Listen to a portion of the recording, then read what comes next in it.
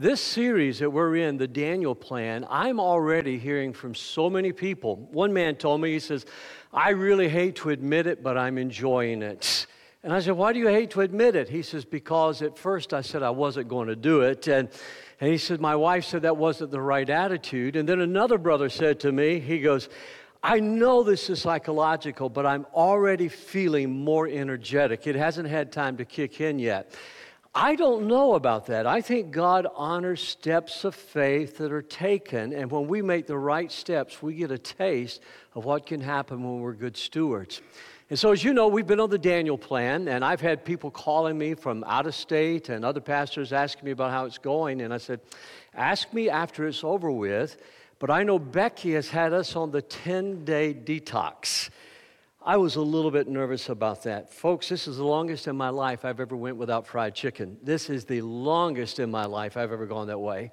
But the only thing I'm really missing is my nighttime popcorn that we're having. But it is true, it is absolutely true. There's something that's exciting to think about the lives that we live in these bodies. That's absolutely a part of our discipleship and our stewardship as we serve the Lord together. And so this morning, I want to talk to you about something that I have just asked the Lord to help you to listen, because I've preached on this before, but I've never preached on it in the way that we're going to talk about it today. And that's the spiritual dimension of setting goals, and why with the Daniel Plan it's so important to set goals. So I think you need to ask yourself this question: why do I need to set goals? Because I know for some of you, when you hear the word goal setting, you want to scream. I know for some of you, when you hear the word goal setting, you want to go the other way. If you come into your office, or you meet with your plant, or you meet with your class, or anybody where they tell you, we've got to set some goals, some of you inside, it's something in you just dies. You do it because you have to do it. And you're the kind of folks, you love to solve problems. If somebody presents you with a problem, you like to grab hold of that problem. You like to solve that problem. You like to go through the details of working through that problem. And some of you are nodding at me even as I'm talking about it. And I just want to say this to you: don't stress, because we need problem solvers. Goal setters need problem solvers, and problem solvers need goal setters. Can we say amen to that? And so some of you, it's just naturally the way that God has gifted you. You are a problem solver. You're like one of the pastors that we had in the Georgia district when I was pastoring down there. I remember our district superintendent referred to him as the problem solver for churches. He would send him to a church for a couple of years to work through some problems they were having. And really, the pastor told me, he says, I'm really not the problem solver, I'm the problem shooter. And so you're probably that type of person. You see the problem, you shoot it. But some of us, when you say goals, we start envisioning the future. Some of us, we look maybe 3 or 6 months down the road. Some of us, we're looking decades down the road, and we're trying to move somewhere. So all of us, the problem solvers and the goal setters, need to hear what God's Word has to say about this. The first thing I'd like you to see is that goal setting is a spiritual discipline. And we talk about spiritual disciplines around here a lot. We have an entire class on the spiritual disciplines. You see, when you think about the spiritual discipline of goal settings affect every area of your life. We're looking at food, we're looking at fitness, we're looking at friends, we're looking at faith, we're looking at focus. And so when you think about your body, if you're going to be a good steward of the health that God has given you, some of us appreciate our health more than others. Some of us think about our health more than others. But we're saying, God, I want to give you back my body. And we're also, when we're talking about our health, it can be an act of discipleship, because we're learning, as Paul said, we're learning how to train our bodies. We're learning how to discipline our bodies. If you remember the old King James Version, it used to be one of my favorite verses in Bible college, where Paul says, I buffet my body, and a group of us guys in college would say, I buffet my body, because we love those all-you-could-eat buffets. But it's a discipleship. issue as well. But it can be an issue of fellowship, because a lot of you are in small groups and you're doing this together and you're encouraging one another in your small groups. You're meeting together, you're praying over these principles. But it can also be an act of worship, because what you're doing in worship, you're saying, Lord, you gave me this one life. You gave me this one body, and I want to use it for your glory and for your honor.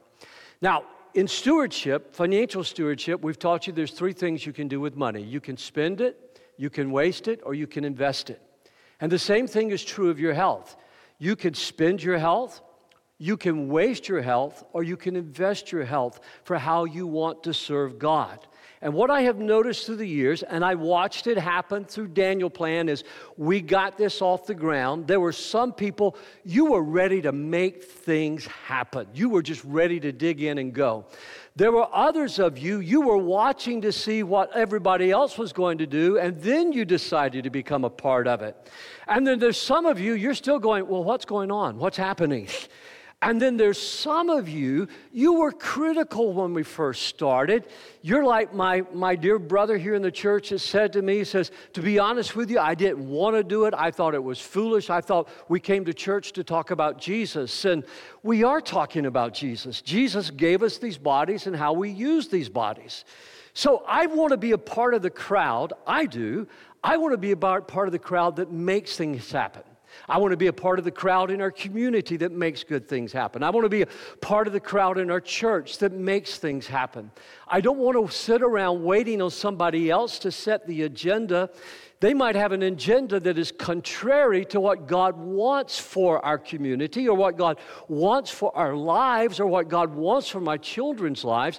If we don't take responsibility for setting direction and setting the sails in our families' lives, in our marriages, in our communities, somebody else will be more than happy to do it for you, for your children, for your community, for your family.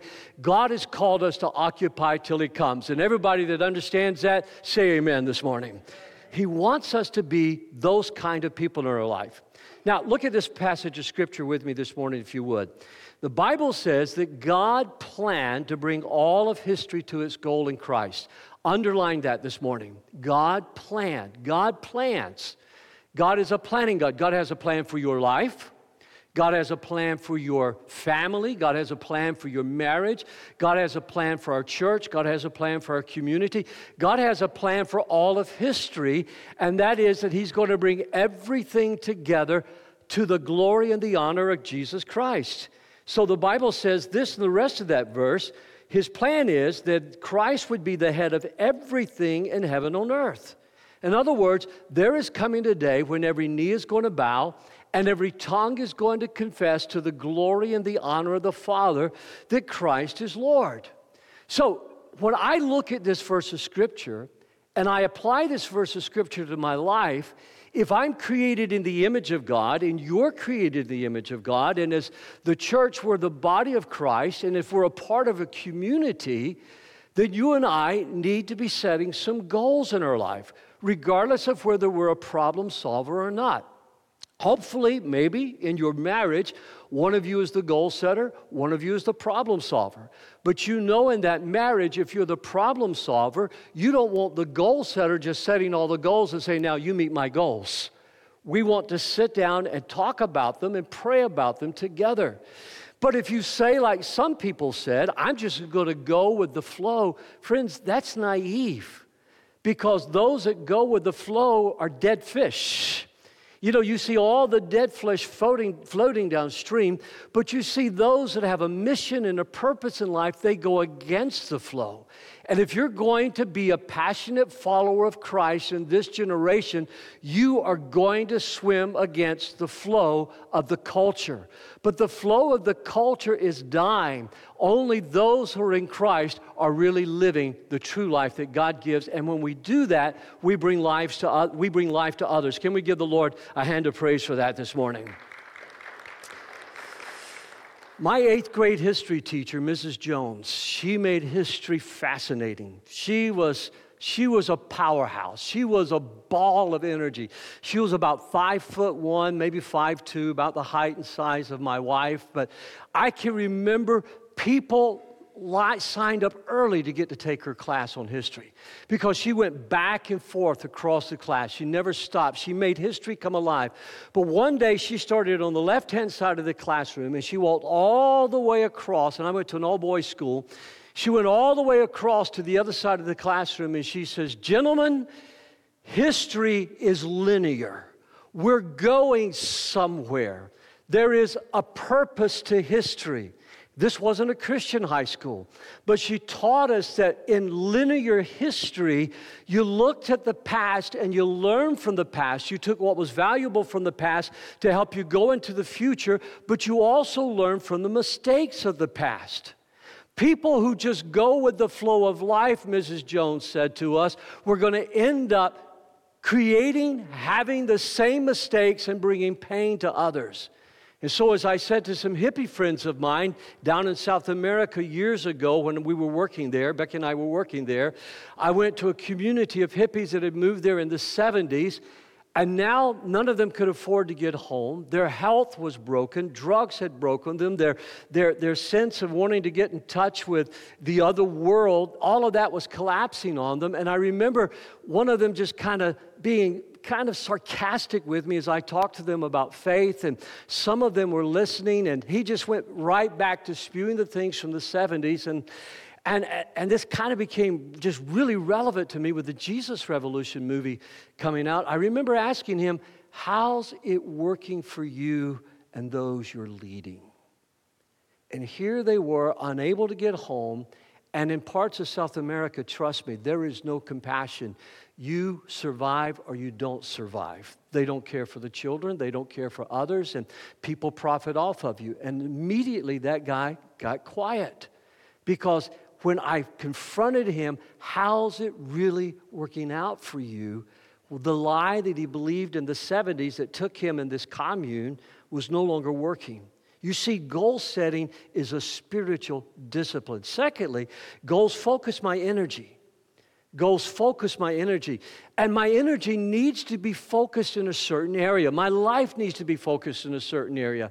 There are 5 purposes in my life that I live for every day. I define them as the 5 P's. I've told you over and over, but let me tell you again, for those of you who may not have heard it, as a person, as a man who wants to serve God and love God with all my heart, soul, mind, and strength, as a partner, as Becky's husband, as a parent to our 4 children and our 4 grandchildren, as a pastor, my ministry here to you and to our community, and then finally as a pilgrim, my witness and sharing faith with others in Christ. And so I have chosen to focus my energy upon those 5 things. Light, when it is focused, has tremendous amount of power. But light, when it's diffused, doesn't have the power that it could have. Water, when it is channeled and focused, it has tremendous amount of power to power a building or to power a city, to create a hydroelectric dam. When the water is not channeled and it's just kind of can go anywhere, it creates swamps and floods and brings disaster. All of you have a certain amount of energy in your life. Some of the people that you know, maybe some of your family members, they're just kind of running in circles in life. Some of the folks that you love and you care about, their lives are no different today than they were 20 years ago or 10 years ago because they haven't focused their lives. And what goals do is they bring our lives into focus. What has God called me to do? Look at 1 Corinthians 9 and verse 26. So I do not run without a goal. What's Paul saying? I have a goal for my life. Well, you mean Paul didn't just get a download every day from the Holy Spirit? He talked to the Holy Spirit every day. He prayed every day.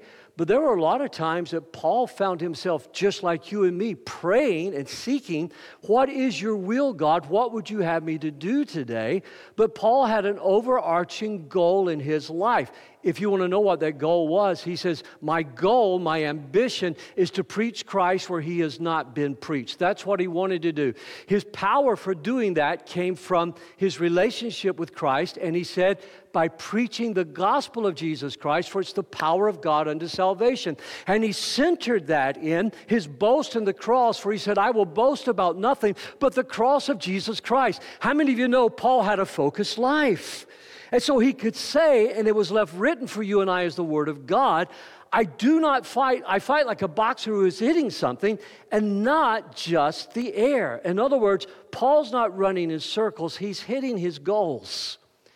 Now, when I counsel with people and talk with people, sometimes they're leaders, sometimes there are people in our congregation, sometimes there are people in our community who want to sit down and talk with me. I hear the same thing over and over. I can never get around to what's really important in my life and what's important in our lives. And most of the times when people come to talk to me, what's important in their life is their relationship with God. It's a relationship in their marriage. It's a relationship with their children. It's whatever God has called them to do. It's maybe some focus of their career or some focus of their job. So we get to talking about it, and I say, why aren't you accomplishing that? Why aren't you getting those goals in your life? And they say, Pastor, there's always something coming up. Always something coming up. So I tell them about a story when God was healing me and I wanted to help my dad. And my dad sent me to the barn to get something. On my way to the barn, I saw something that needed doing. I thought it would make my daddy very proud if I just went ahead and did that. I got it done, I got it wrapped back up, I got it put back up, and then on my way to the barn again, I saw something else that needed doing, so I stopped and I did that. I got to the barn, I got what he wanted, and I came back to my dad. My dad's hands was on his hips like this, and he says, "Fella, what took you so long?" Well, I proudly told him what I had done. He said, "That is not what I asked you to do. I asked you to go to this barn, get this plow sweep for me, and bring it to me. I've been waiting on you.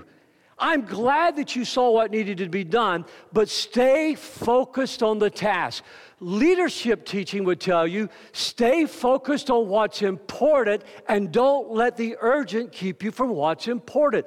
The urgent keeps us from our time alone with God. The urgent keeps us from time alone with our wives. The urgent keeps us alone, keeps us away from our children because other little things come up that are not important, but they demand our time to do them now. Life is short, and one day you and I are going to stand before the Lord, and we don't want to have boxed hitting the air. We want to win this fight for Jesus Christ. Somebody say amen this morning.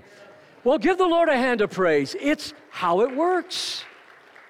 So at the end of the day, I don't want to say where did time go. At the end of the day, I don't want to say the urgent forced out the important. I want to do what the Bible says in Ephesians chapter 5 and verse 16. Make the most of every opportunity in these evil days. Would you read that verse with me?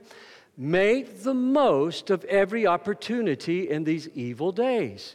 Now let's really emphasize the word most, and let's read it again. Make the most of every opportunity in these evil days. Now let's emphasize the word opportunity. Make the most of every opportunity in these evil days.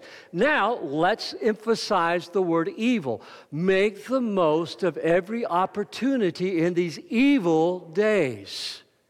You see, when you begin to think through and meditate through, that's what you were just doing was meditation. When you begin to meditate upon this and emphasize each word, because not one word of God's word will fall to the ground void. It will not fall to the ground impotent. It will accomplish what God meant it to accomplish in our life. Suddenly we see we were not born accidentally for this time. We are not some chance in this time. God has put us here and presents us every day with opportunities to fulfill His good will, His plan in our lives. And like the Apostle Paul, he gives us a purpose, he gives us a power, and he gives us a place to boast about in Jesus Christ. Let's give him one more hand of praise today. Would you do that? Hallelujah. So understand the difference between production and reproduction. Understand the difference between activities and achievements, and understand the difference between pressures and priority.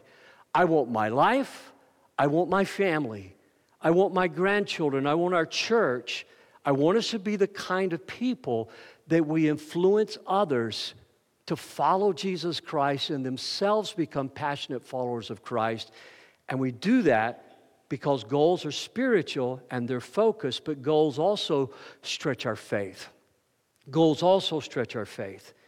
We have in our church what we call our statement of faith. It's our statement of faith of what we believe about God, what we believe about the Bible, what we believe about Jesus Christ, what we believe about salvation, what we believe about just so many things that what the Bible says, it's a statement of faith. And for that statement of faith, I'm willing to go to the wall for that. Put the blindfold on me and the cigarette in my lips and pull the trigger. I'm willing to go to the wall for that statement of faith because I believe it's God's Word. It's biblical. But goals are also a statement of faith. I could show you my goals this year, and I'm happy to do that if you wanted to see them. They're color-coded according to those 5 purposes in my life. I start working in those every year in October for Becky and I as we sit down and we talk together. And by this time, they have become statements of faith that we live by. A dream is good. I did a whole series on dreams a number of years ago. And one of the things that I did was I played, at that time, a cassette tape. There wasn't a video available of it, but a cassette tape of a teacher whose dream and how their dream had made a difference. But the teacher said in that cassette tape years ago when I played this for the church, he said, every dream you have to wake up from and go to work on every day because dreams just don't come true. You have to work upon them. I don't want to have died with a dream in my heart that's unfulfilled. I've seen what God does when dreams happen. I've seen what God does when dreams are fulfilled. I still have dreams that are not fulfilled yet. I still have dreams that I'm working and striving for our community and for our church, for myself and our lives. But I know what it's like to set a dream goal by faith and say, God, this is not going to happen unless you are in it. This is not going to happen in our marriage. This is going to be happening with our stewardship. This is not going to be happening with our children unless you are in this goal. So you say, Pastor, how do you set a goal by faith? There are 2 words I look at: risky, and relevant. And by risky and relevant, what I'm saying, is it relevant to the time and the season of life that I'm living in right now? Is it risky? Once I put this goal out there and I share it with Becky and I share it with others that are praying with me, is it something that I've got to have the help of the Holy Spirit? I want it to be doable by faith, but not delusional, you know? If I was to say to you, I'm going to swim across the Pacific Ocean because I can do all things through Christ Jesus which strengthened me, you'd go, Pastor, you're delusional. If I was going to say to you, I'm going to swim across the Detroit River, you'd say, Pastor, you're delusional. But if I was to say to you, I'm going to swim a mile this year, you'd go, that's risky. And you'd say, you've got to start working on that right away if you're going to make that happen. You see, but it also has to be relevant. It's relevant for me to say I'm going to swim a mile this year. That's absolutely relevant. It's relevant if you're 80 years old that you could swim a mile. You've just got to take the time to practice and work on it every day. So I use that as a metric. Is it risky? Is it relevant? But the key to this is my faith needs to be the size of my goal. In other words, the Bible says, according to your faith, let it be done unto you. I just don't go out and say, I'm going to do this by faith, but my faith goals are relevant, and I go to work on them. The Bible says in Romans chapter 14 and verse 23 that everything that does not come from faith is sin. So how much stuff are we doing that's not coming out of a faith in God, that's not coming out of a faith to please God? What are you and I occupying ourselves with that God says, and the word sin means to miss the mark? What is it that's urgent that's causing us to miss the mark? What is it that's urgent that's causing us to miss the goal? What is it that we're doing that the Bible says has got our eyes off of that pursuit of Christ and His glory? Have faith in God and set your goals. And then fourthly, goals build my character. You see, this is God's whole reason for allowing the challenges, for allowing the hardship, for allowing the things that come into our life, is God is building our character. Years ago, someone gave me a book by Vince Lombardi, and they wrote me an entire letter. I have it. It's a book I would never give away from a very dear friend, but he some sort of adhesive. He put the letter in the front of the book. He said, Dennis, let this be a challenge to you. Let this be a challenge into your ministry. Never fear the hardships. Never fear the failures. Never fear defeat. But go out, and if you drag it all off the field and you feel all beat up, get back up next Sunday morning and do it all over again. And I remember just reading that letter, and the letter means more to me than anything Vince Lombardi wrote in the book. I still go back and pull it out sometime. But what I've discovered is the challenges that we face in achieving goals, they build character. We're not perfect, but we are progressing in our faith. Even the Apostle Paul said this. Look at Philippians chapter 3 and verse 12. I do not claim that I've already succeeded or have already become perfect. In other words, he's progressing, but he's not perfect. He said, but I keep striving towards the goal. When you think of that word strive, what do you think? I'm fighting, I'm pressing, I'm expending a lot of energy, I'm giving it all I've got. That's why we say passionate followers of Christ around here. He says, I keep striving toward the goal for which Christ Jesus has already won me to himself. Stop and think about the context of that. Was it easy for Christ to win you? No. We're getting ready for that time of the year when we will celebrate the passion of our Lord. The cross wasn't easy. Becoming a human being wasn't easy. Growing up the way Jesus did wasn't easy. Jesus' life was not an easy life, but Jesus strove to save you and me from our sins. He gave it his all. He laid it all down on the cross where he became sin for us, and he exchanged his righteousness for the guilt of our sin, and our guilt is gone. How could we give God anything less than to say, Lord, I am going to strive towards the goal of what you've called me to be? This is what is being said to us in this verse. So we don't just read over it and go, oh, I'm not perfect, but we keep striving for those goals. He wants you to learn. He wants me to learn how to respond to everything the way Jesus did. In other words, Dennis, I want you to learn how to respond to your critics the way I responded to my critics. Dennis, I want you to learn to respond to your enemies the way I responded to my enemies. I want you to learn to respond to the devil the way I responded to the devil. You see, most of us spend our lives reacting. Somebody says something we don't like, we fire off. Somebody does something we don't like, we want to fight. And maybe if we come up against a spiritual power, we want to run. But Jesus, instead, while he's fasting those 40 days, he quotes the word of the Lord, and the devil can't do anything about it. That's why God allows challenges in our life to build character to us so that we will become more like Jesus. Look at Ephesians 4:13. And before I read it, how many of you would really like to be more like Jesus? Can I see your hand? I think it's unanimous in here. Well, Bill, you didn't raise your hand. Do you want to be like? Okay, Bill, get it up there. Don't do that again, Bill. Then we will be mature, just as Christ is, and we will be completely like him. Isn't that a worthwhile goal? It won't be this side of heaven, but as we keep striving, that's what's going to happen. And then fifthly, goals give me hope. Goals give me hope. The Bible says in Job 6:11, when Job was just about done in, he said, I don't have the strength to endure. I do not have a goal that encourages me to carry on. Let's read that together. I don't have the strength. Come on, read it with me. I don't have the strength to endure. I do not have a goal that encourages me to carry on.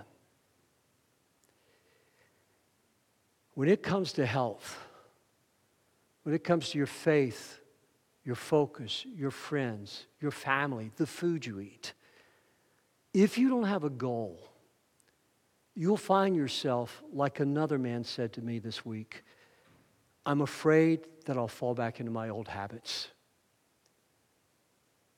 And whatever it takes, you don't want to fall back into those old habits. Some of you have done diet plans, and after the diet was over and you've lost weight, you went right back to the old habits. Am I right? Some of you, like me, you've had to give up coffee for a health reason, except for maybe 2 or 3 cups a day. And you find yourself, I don't know, you're not kind. You're not kind. You're not kind. And I find myself during the afternoon going, oh, I don't have a headache. But I'm like, I really want a cup of coffee. And so I finally got on my knees the other day and I said, Lord, I have to confess something. I'm mentally addicted to coffee.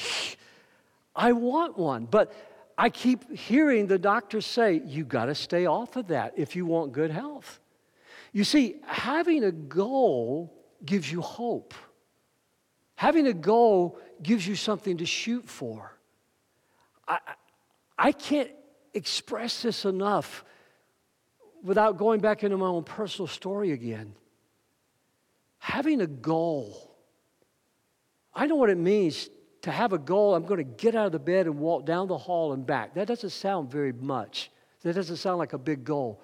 But in my case, walking down that hall and back, walking around that floor and back, and around that floor brought me home to walk 1 block and back home, carrying an IV pole. I don't care what other people think about my goals. Your job is not to judge my goals. My job is not to judge your goals. But set a goal that is risky and relevant. And what may be small to you may be ginormous for somebody else. But as you accomplish each goal, it gives you hope to go to the next step. I do not have a goal that encourages me. You see, your goal needs to be encouraging. That's why I say don't set goals out of guilt. That's why I said to some of you in here this morning, you're maybe not a goal setter by nature, you're a problem solver by nature. If we talk about solving problems, you're right there at the table. The goal setters will be over here at this table. But I'm asking you, even if you're a problem solver, have some small, achievable, but risky and relevant goals in your life, because keeping that goal ahead of you will encourage you. See, Pastor, how often do you look at your goals? I look at my goals every single morning of my life. Pastor, how do you keep them in front of you? Every day I am working on one of those relevant goals in my life. This goes right at the top of my agenda for the day.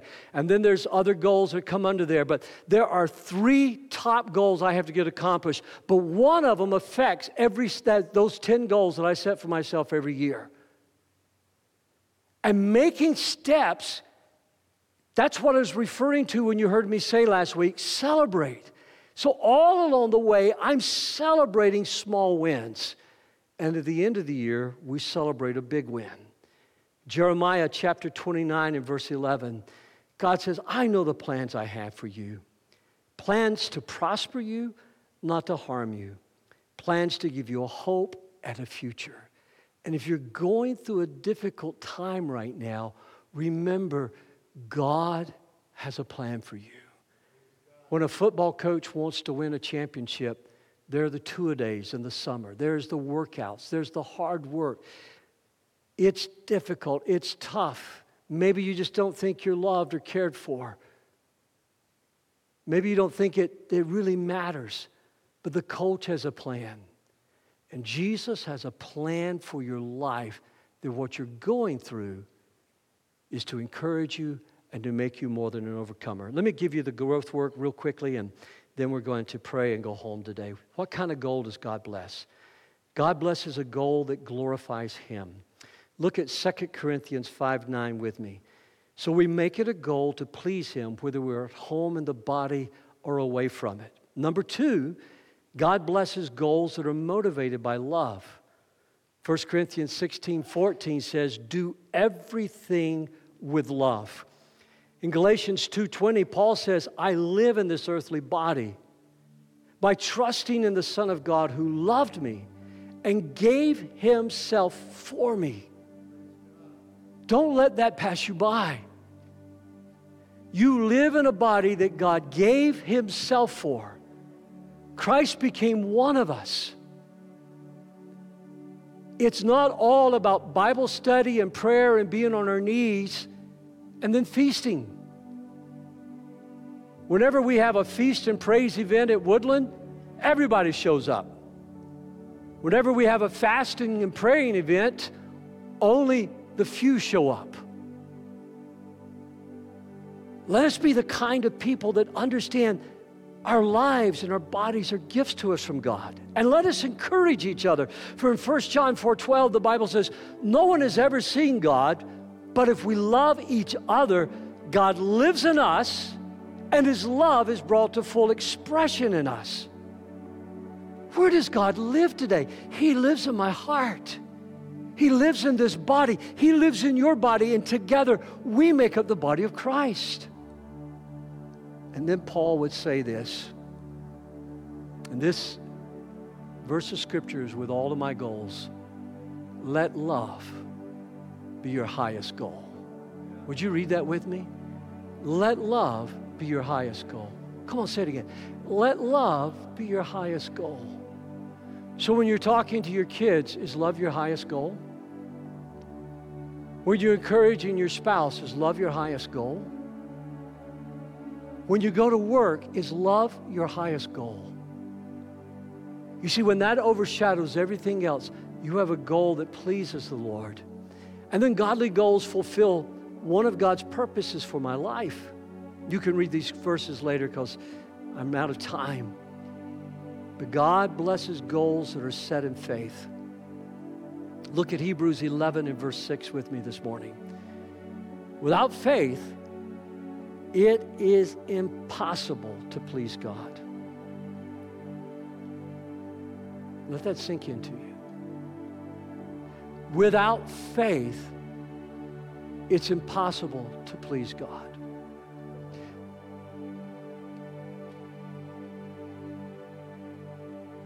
Say it with me.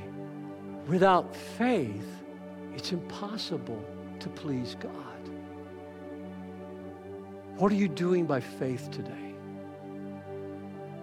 What are you doing that is risky, that's relevant? Last week we talked about measurements, important measurements we need in our life. But this week we need to talk about risky and relevant. What are you doing that's by faith?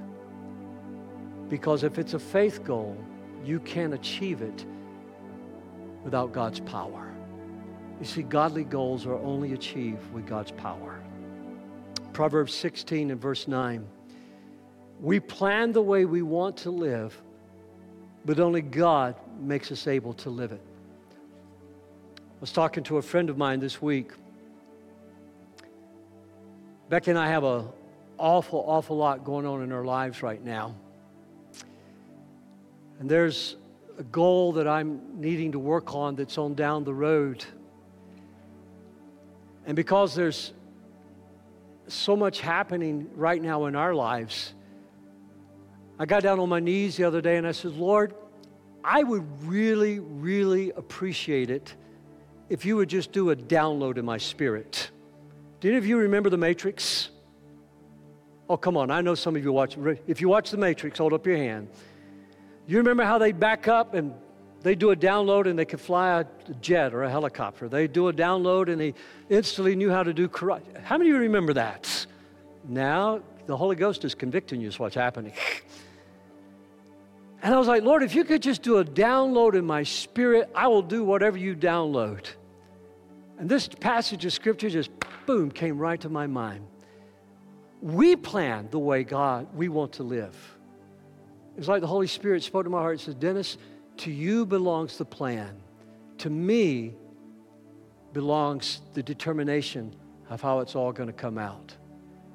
God doesn't want you lazy spiritually, mentally, physically, or emotionally. But we have to set godly goals for our health as well. Would you stand with me? The Bible says you will not succeed by your own strength or your own power, but by my Spirit, saith the Lord. Bow your heads with me this morning as I pray for you. Jesus, we have allowed food advertisements and artificial foods. We have allowed the conveniences and the entertainments of life, Lord, in so many ways, to shorten the years and the days that we can serve you. Lord, we have allowed habits and lifestyles that may be pleasurable but are risky to cut decades off of our lives. Remind us this morning that we belong to you, and that one day each and every one of us are going to stand in your presence, not just Christians, but every man, woman, every child, Lord, is going to stand in your presence and drop to their knees and confess to the glory of God the Father that Jesus Christ is Lord. So I'm asking you today, not just for the goal setters, but for the problem solvers. Would you help us to think prayerfully through these 5 areas of our life? Our faith, increase our faith. Our focus, having put our hands to the plow, we're not looking back. Our friends, greater love hath no one than this, but they lay down their life for a friend. Lord, the food that we eat, for haven't you said that you would make the food you've created for us and given to us to be health and healing to our bones and to our muscles and even to the marrow of our bones. And Father, to our families, so that we can love them and encourage and teach and train the younger and care for the aged. Grant us power to do this in Jesus' name. Now, while every head is bowed and every eye is closed, this is about so much more than your physical health, but your faith, your focus in life. This is about your spiritual health. That's why we said at the very beginning, this is about spiritual goals. So I'm asking you, if you've never committed your life to Jesus Christ, or if you've slipped away from your commitment to Jesus, as I prayed with someone just recently who said, Pastor, I've just backslid. That means he wandered away from his faith. I'm asking you right now, would you commit your life to Jesus and ask him to forgive you of your sins? Won't you pray with me? You and I will pray together. And if you're in this building or if you're watching online, pray this prayer with me. Say, Dear Heavenly Father, it wasn't easy, but I understand now that it was love, that you sent Christ to take my sins. And like so many in the Bible, I ask you today, forgive me of my sins. I ask you, Jesus, to come and dwell within me and make me a new man or a new woman. And as much as I know how, I commit my life to you in the name of Jesus Christ. And while every head is bowed, if you prayed that with me, would you just lift up your hand? God bless you. God bless you and you and you. God bless this couple. Hallelujah. You can put them down. God bless you, sir. Anybody else? God bless you. If you're online, would you let us know? Just this information should be coming up on the screen, but if not, you can just text me. There it is. Just let us know you've given your heart to Jesus. I have something I'd love to give you. Church, can we just give the Lord a hand of praise for what he's done here today? Hallelujah. We're going to worship the Lord now with our tithes and offerings, and after that, there will be a brief video that comes up. So if you'd be seated, I'm going to ask the ushers to come forward, and let's bring cheerfully, let's bring happily our goals. Let's bring our tithes and let's bring our offerings to the Lord today, and let's ask him to take and use them for his blessing. Would you lift your gifts up to the Lord? I've already given electronically. Let's just lift them up to him. Father, Thank you. Thank you for making us givers. Thank you for trusting us to be good stewards. Thank you not only for the bodies you've loaned us, but for the money you've loaned us. And so, God, we give today out of our cheerful heart. And we give today and we pray that you would take our gifts and you would multiply them like you did a little boy's lunch so that others may know. For it's in Jesus' name I pray. Amen, amen, and amen. God bless you as you give today.